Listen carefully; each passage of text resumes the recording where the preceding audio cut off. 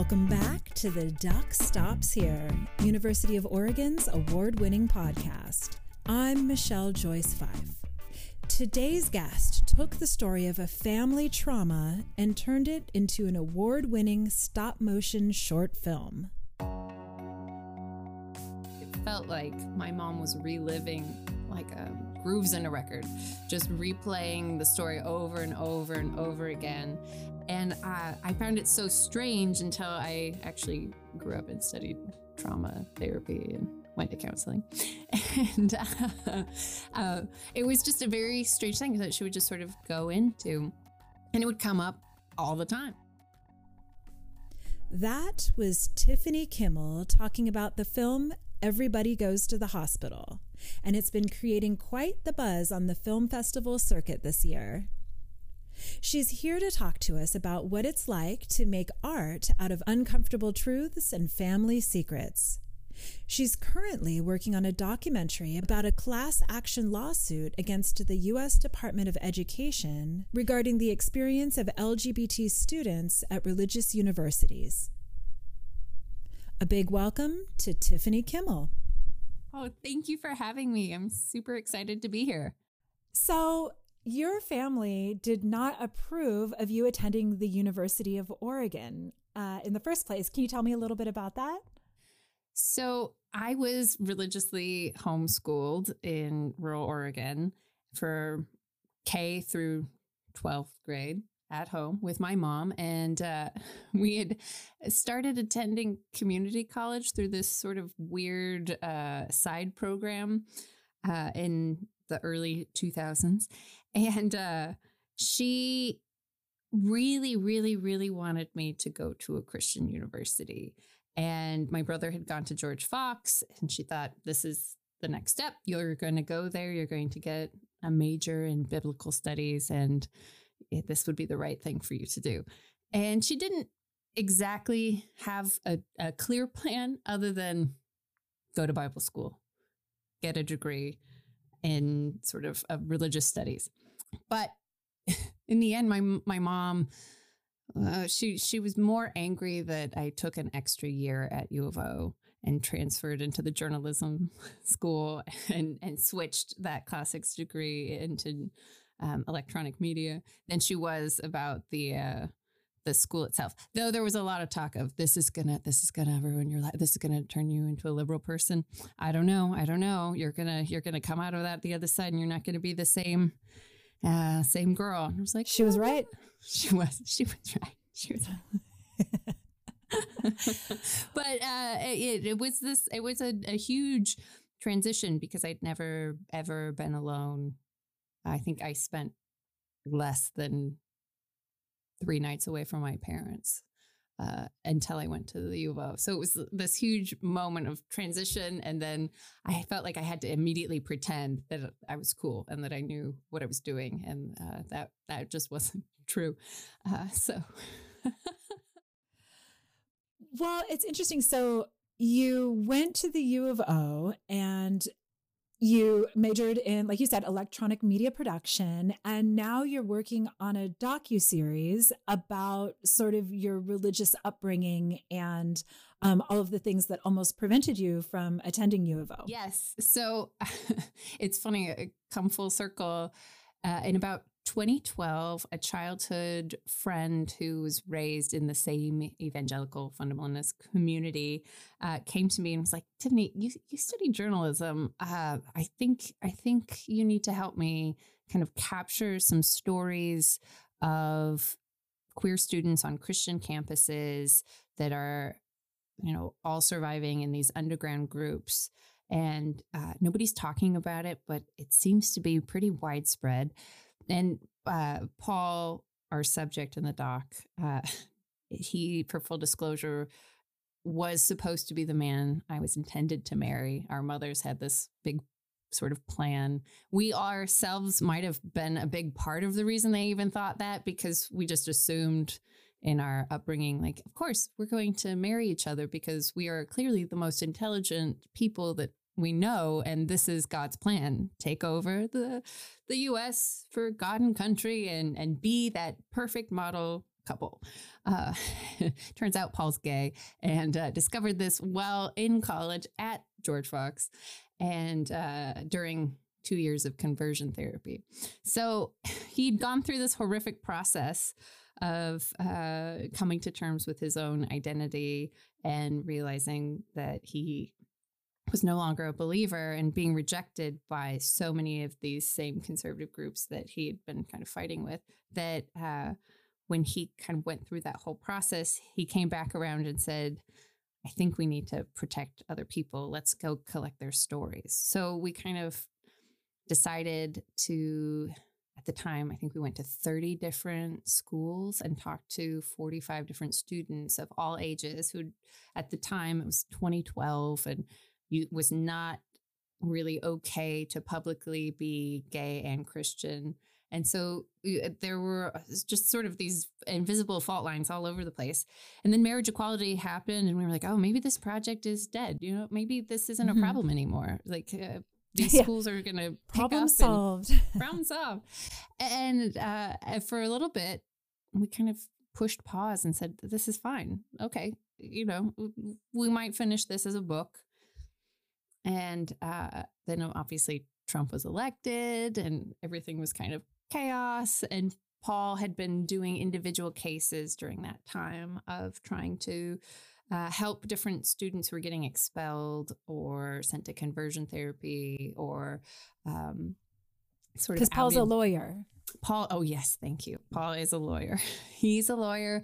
He went to Michigan law and sort of had been in all of these conservative think tanks like the Heritage Foundation, and which is connected to the Supreme Court, the Thomases. Yep. And he had worked with sort of the lead of that group against abortion rights. He'd been working against gay rights and marriage equality. He'd been working, I suppose, more of my talking points from that. I was opposed to the doctor-assisted suicide laws in Oregon. So when we were kids, we were talking on the Capitol steps about why these laws should be rescinded. And so tell me a little bit about the experience. I mean, so the docuseries is not finished yet. You have sort of a proof of concept right now, and you're shopping it around looking for buyers to help fund the completion of the product and then also to air it as well. It's funny. It started out basically in 2020, Paul came to me and was like, okay, I'm going to launch this lawsuit against the Department of Education. And here we go. We're going to do interviews of plaintiffs. And I just want to keep extending sort of that oral history project. But now we're here and we have this sort of big goal. And I want to capture all this in real time. And I was like, okay, we're in the middle of a pandemic. How do we do this? What exactly is the lawsuit?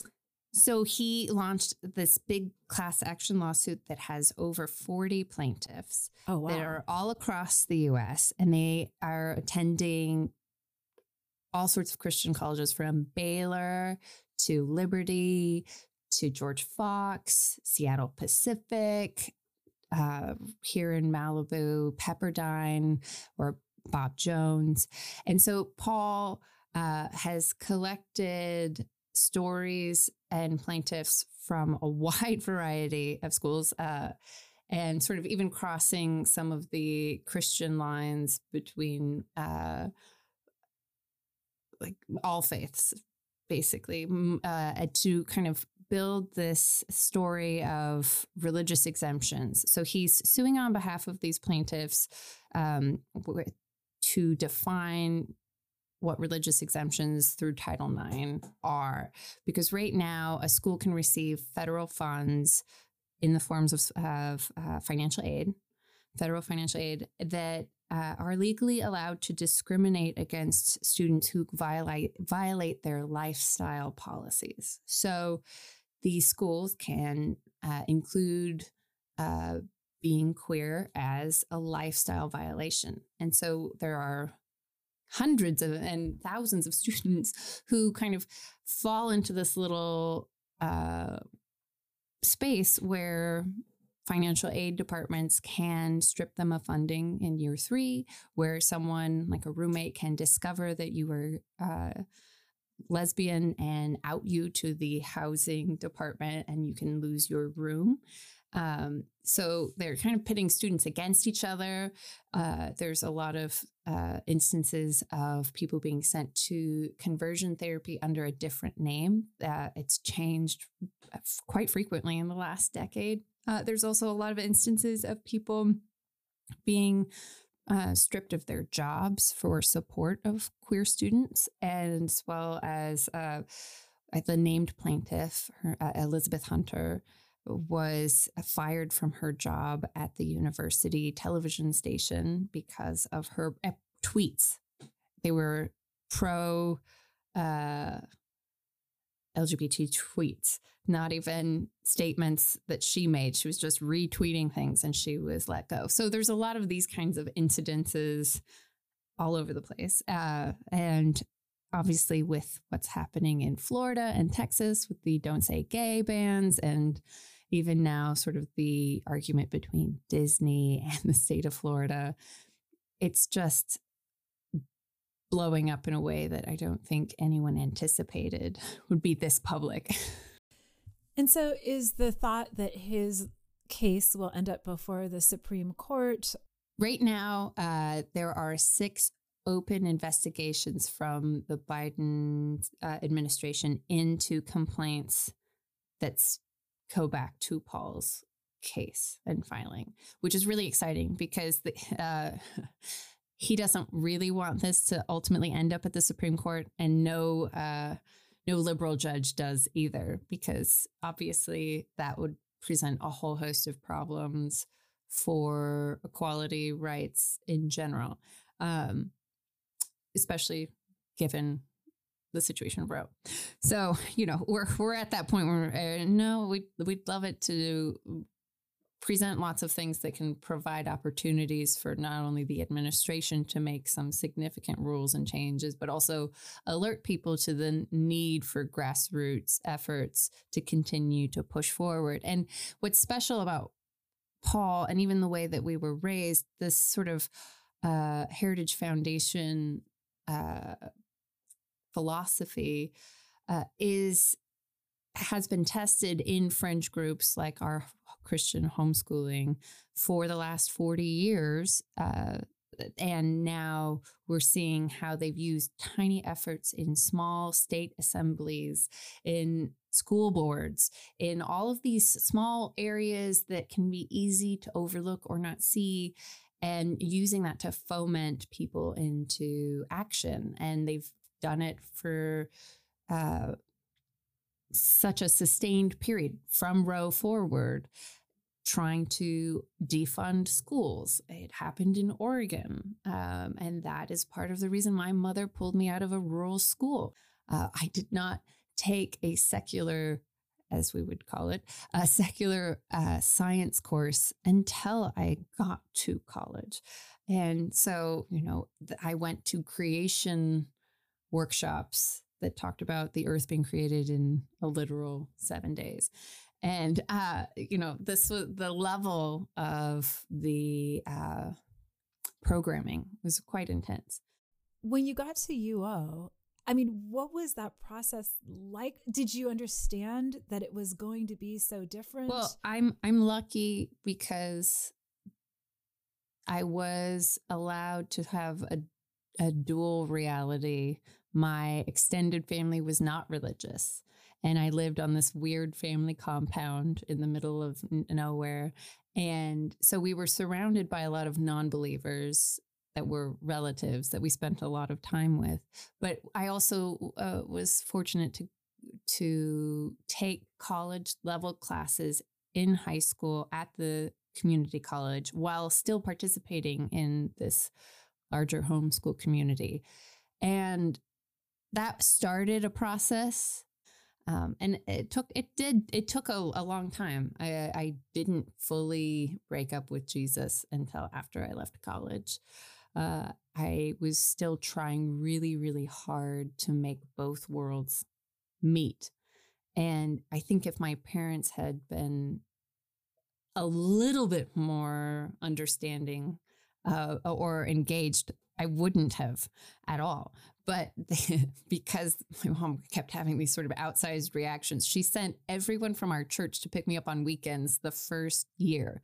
So I was taking all of these classes, ancient Greek, Latin, and ancient science and ancient food. And she would send someone different from our church every Friday afternoon to pick me up and bring me home so that I could stay as involved in the family church. So the first year I made no real friends because I was just gone. And it was so intense trying to balance two worlds. I didn't realize that. Well, it's funny because didn't you eventually meet your husband at UO? We met because I was living next door to the university in sort of this funny little Christian homeschool community. Mm-hmm. And he was sort of a part of the arts organization associated with this group. And we met in a hallway. And I think I was bitching about modern musicals or musicals in general. They weren't my thing.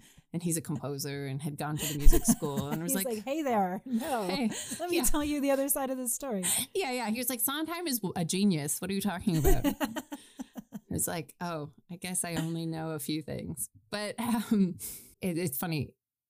Now, all these years later, he looks back and thinks about how U of O was this sort of wonderful experience for him, but that he too, we were both sort of outsiders on the fringe, because he came from Eugene and lived there his whole life. And so he didn't participate on campus in the same way.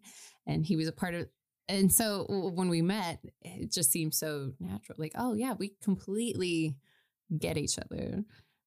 And so the two of you, I saw that he is one of the collaborators on the stop motion project called Everybody Goes to the Hospital that has been winning lots of awards this year at film festivals. And it's also a very personal story because you were talking about how your mother didn't really understand how to support you when you were going to U of O. But the story itself is about how your mother as a child didn't have the support of her mother when she was going through a medical trauma. Do you want to, I don't know how much you can say about the film. Oh, I'm more than happy to tell you everything. Yes, that is a beautiful way of putting it. My mother had trouble supporting me because her mother had trouble supporting her. And my great-grandmother, who I happened to know until I was about 12, also had trouble supporting her daughter. And so you can kind of see that almost epigenetic line straight down of women who, because my great-grandmother's mother died when she was 12 years old, never learned how to take care of her children and was absent during the war effort. And then my grandmother was not sure how to attach to her daughter and how to take care of her. She had not intended to have a second child. And then my mom had been told after this horrific incident that she might never have children. And then she did. And it was so hard to let them go. And so anything that she could do to protect us, to keep us close. We were the most precious, unexpected thing in her life. And sometimes that pushed a little bit farther. So Everybody Goes to the Hospital is a 9-minute stop motion animation that Mackenzie and I made about my mom's emergency appendectomy when she was 4 in 1963. And it's a really special little project that would have never come about had the pandemic not happened. I had been working for this kind of crazy design firm inside of a film production finance company in Beverly Hills. And when we were all sent home, chaos ensued, and eventually a lot of the futurists and designers and engineers and VFX artists were all sort of shuffled. And I got to meet the executive architect of the new Star Wars land, and a lovely Disney Imagineer by the name of Greg Ashton. And he and I had all of these projects we had to finish. And Disney had put everyone on hold with an indefinite return to work timeline. And so we were sort of contracting and snatching up all of these wonderful, talented people to help us work on these future city projects that were marrying really high-end VFX with real world architects and engineers and whatnot. And so the film itself, I have to say, you were kind enough, you sent me a little sneak preview of it. You kind of warned me. You said, this is kind of, people are a little bit disturbed after watching this. And then I understood what you meant. There was one moment in the film where the little girl is like in the hospital bed recovering from this horrific surgery that had gone wrong and lasted like 3 days or something.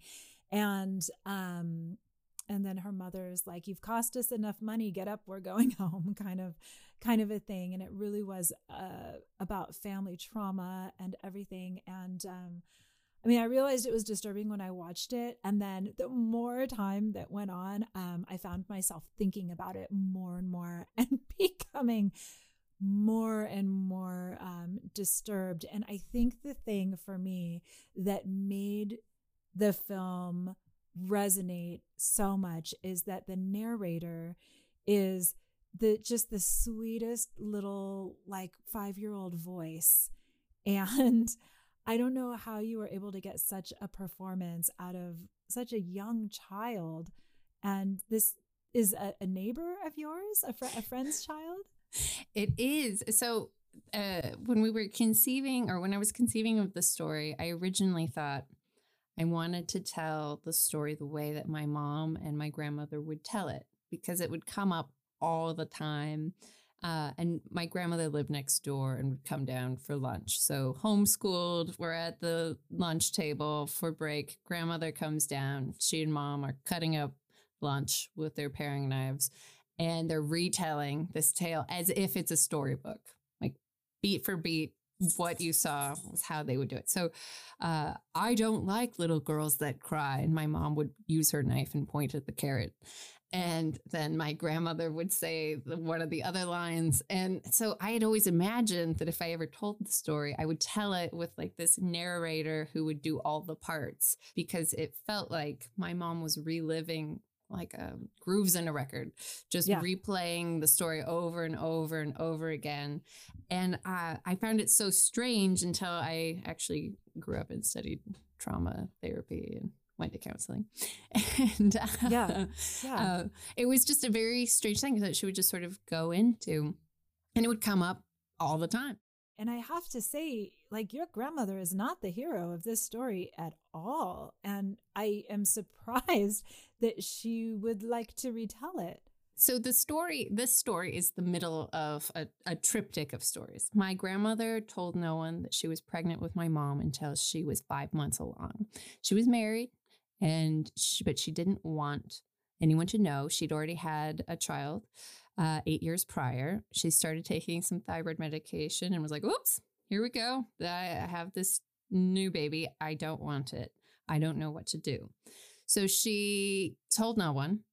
And then she had my mom, was knocked out under ether. And when she woke up, she discovered she'd broken her tailbone in the birth. They had used forceps. And so they actually hurt my mother's skull and like pressured her sinuses for years. And that her favorite actor, Clark Gable, had died while she was under. And so instead of asking to see the baby, How's Clark Gable? She finds the nurses are talking about Clark Gable. She bursts into tears. And, oh my. like does not touch the baby. It's an emotional time. It's an emotional time. Emotional time. She does not touch my mother. They do not have the mother-child attachment that happens when they put the baby on your There was no touching. So you can see in photographs, like my grandmother's totally disinterested. And my mom is this so sad. Super sweet looking little girl who, until the trauma at the hospital, looks ecstatic and happy. And then this happens. And in every photograph afterwards, she looks like a ghost of herself. It's really stark. And so she kind of goes through her parents not believing her that she's still sick. They all had the flu, but she didn't get better. And then they finally take her to the doctor and or the hospital. And they're like, how long has it been since her appendix burst? And it had been a week. And so in that time, as anyone who's been through this trauma knows, sepsis is super dangerous. So sepsis had set in and it had turned to gangrene of the intestines. And so at the time, 1963 is the year that they discover how to save children who have leukemia. And up until this point, it was just a death sentence to take your kid to the hospital for anything like that. So my grandmother and grandfather are primed. She's dead. And it's a pretty, it's a pretty gruesome thing. They basically had to do emergency surgery. She was allergic and no one knew to the medication. So she stands up on the table and they see her like cut open. And so then they have to come up with a plan B of what to do. And so then they have to do the surgery again. And then this time they have to remove all of her organs and hand wash them and then put them back. And so the way they always described it and the way that I depicted it is not medically accurate. It is very much how they would tell the story of like, and they remove them one by one and put them into clean little bowls, sanitary medical bowls. And the doctor, I'm not sure if the doctor literally told my grandmother that they weren't sure if they put the ovaries back in the right position, but that is how my grandmother remembered the information being conveyed. And so and they didn't tell her. They didn't tell your mom because they didn't want her to be like a loose woman. Yeah, they didn't want her to be a loose woman. But then later on, I think once she and my father were married, it was like, well, you might not be able to have kids, by the way, because by the way.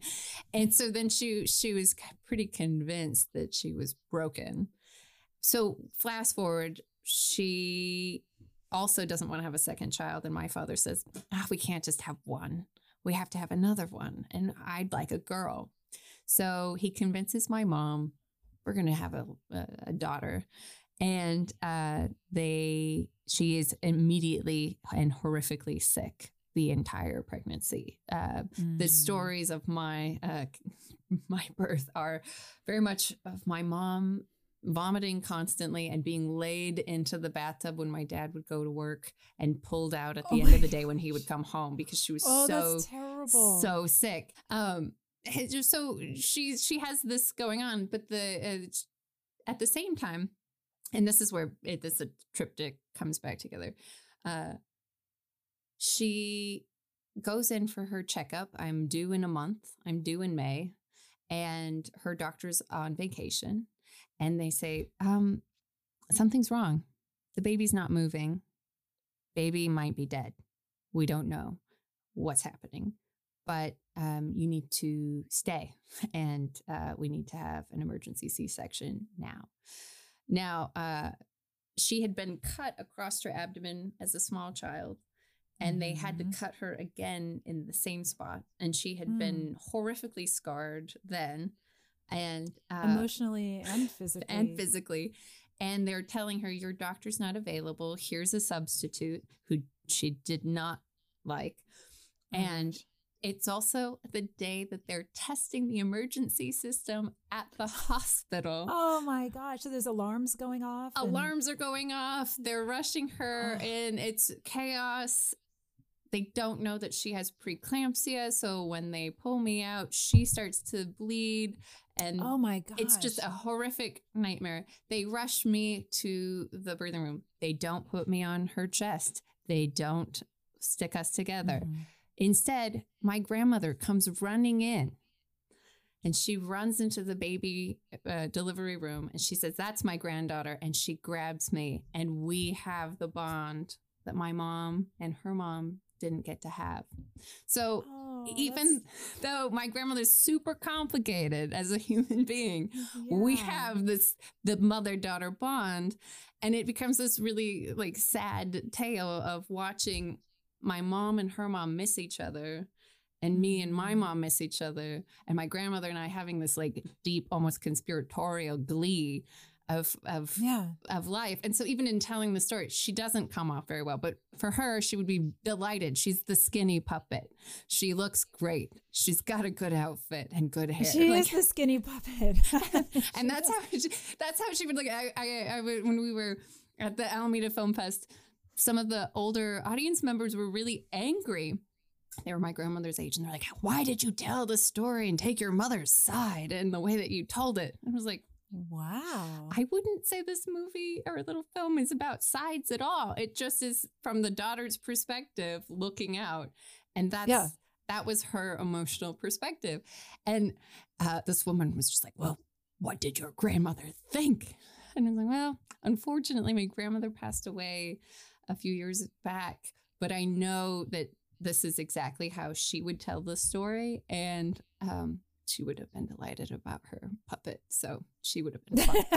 Her puppet looked fantastic. Yeah, that was what mattered. How did your mom like the film?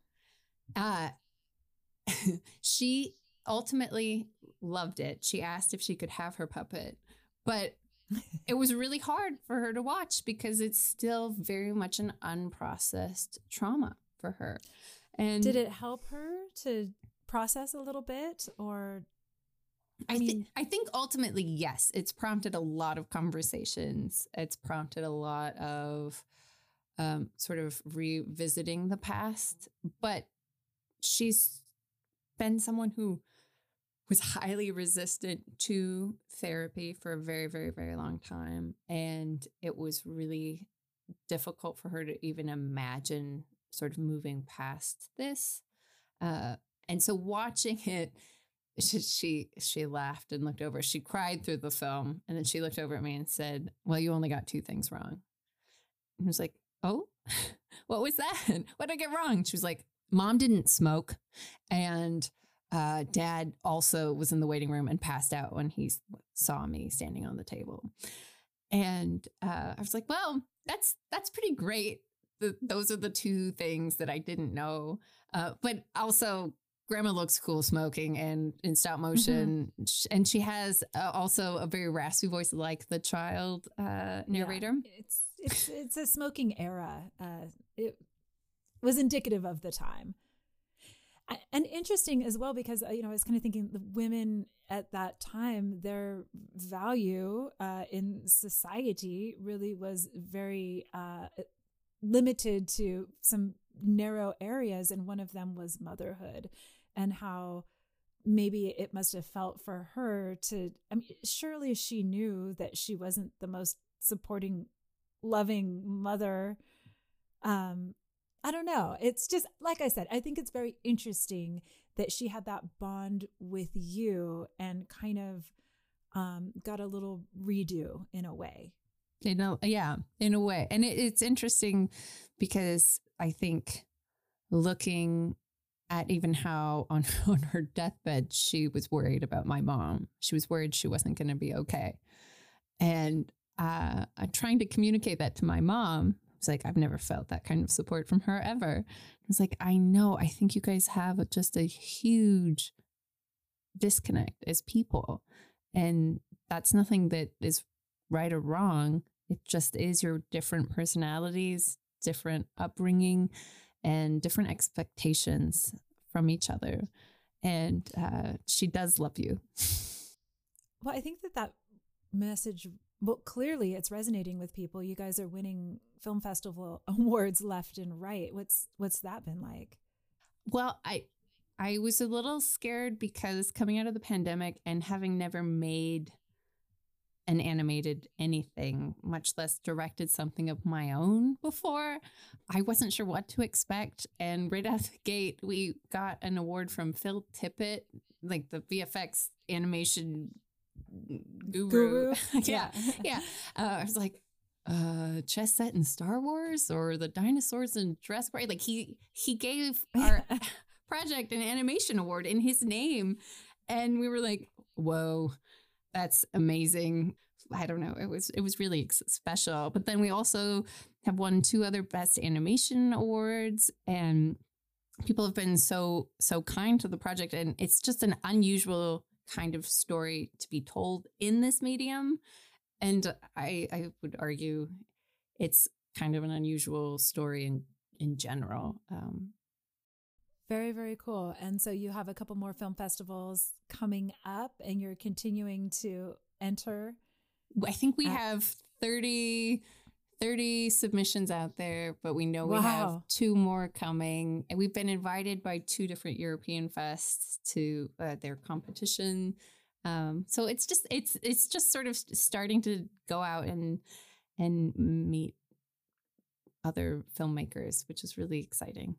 Well, you are crushing it. And I feel like, we're definitely going to keep in touch and keep posting about you on our social media pages as you have projects coming out. And just really quick, I know that you're also organizing some live shows in your neighborhood, and would definitely love to be joined by any ducks who are available in Los Angeles. You want to give a quick little plug for what you're doing? Yes, absolutely. So because of the short, Bob Baker Marionette Theater here in Highland Park, Los Angeles, has invited Mackenzie and I to co-host with them a variety show ongoing every quarter. And it's called Art is Life is Art. And our next one is on Friday, July 22nd, which is super exciting. And our theme is Awareness Hurts. And so it's a mix of traditional marionette puppetry. There will always be some sort of avant-garde puppet show or magic show. And there will be comedians. We were super excited. We had done sort of a screening there and had 3 comedians, and one was an experimental clown who's just now sort of breaking in the LA Fringe Fest. One woman just had an HBO Max special. Her name's Ashley Ray, super talented. And it's just a way for us to like bring musicians and sort of artists that are sort of breaking all kinds of genres together and center a show around a theme and sort of build community. The Bob Baker is really a special place. He had worked building puppets for Disneyland on Main Street. He worked building puppets for the original Star Trek, Bed Knobs and Broomsticks, and like Close Encounters of the Third Kind. So like they have this like storied past that's in this beautiful sort of odd art form that is such a wonderful part of the Los Angeles community, and they've sort of struggled on and off throughout the years to survive, and now they're thriving here and able to bring in other artists and talent and foster new opinions and direction. It's just very exciting to get to be a part of building out and sort of the weirdo art scene and community. That's amazing. I love that. And I hope that I can come down and come to one of those. And if anybody listening is interested, you can reach out to us through the podcast and we will get you in touch with Tiffany. Thank you so much, Tiffany, for taking the time to join us. Oh, thank you for having me. I just absolutely adore what you are doing. And it's just awesome to be a part.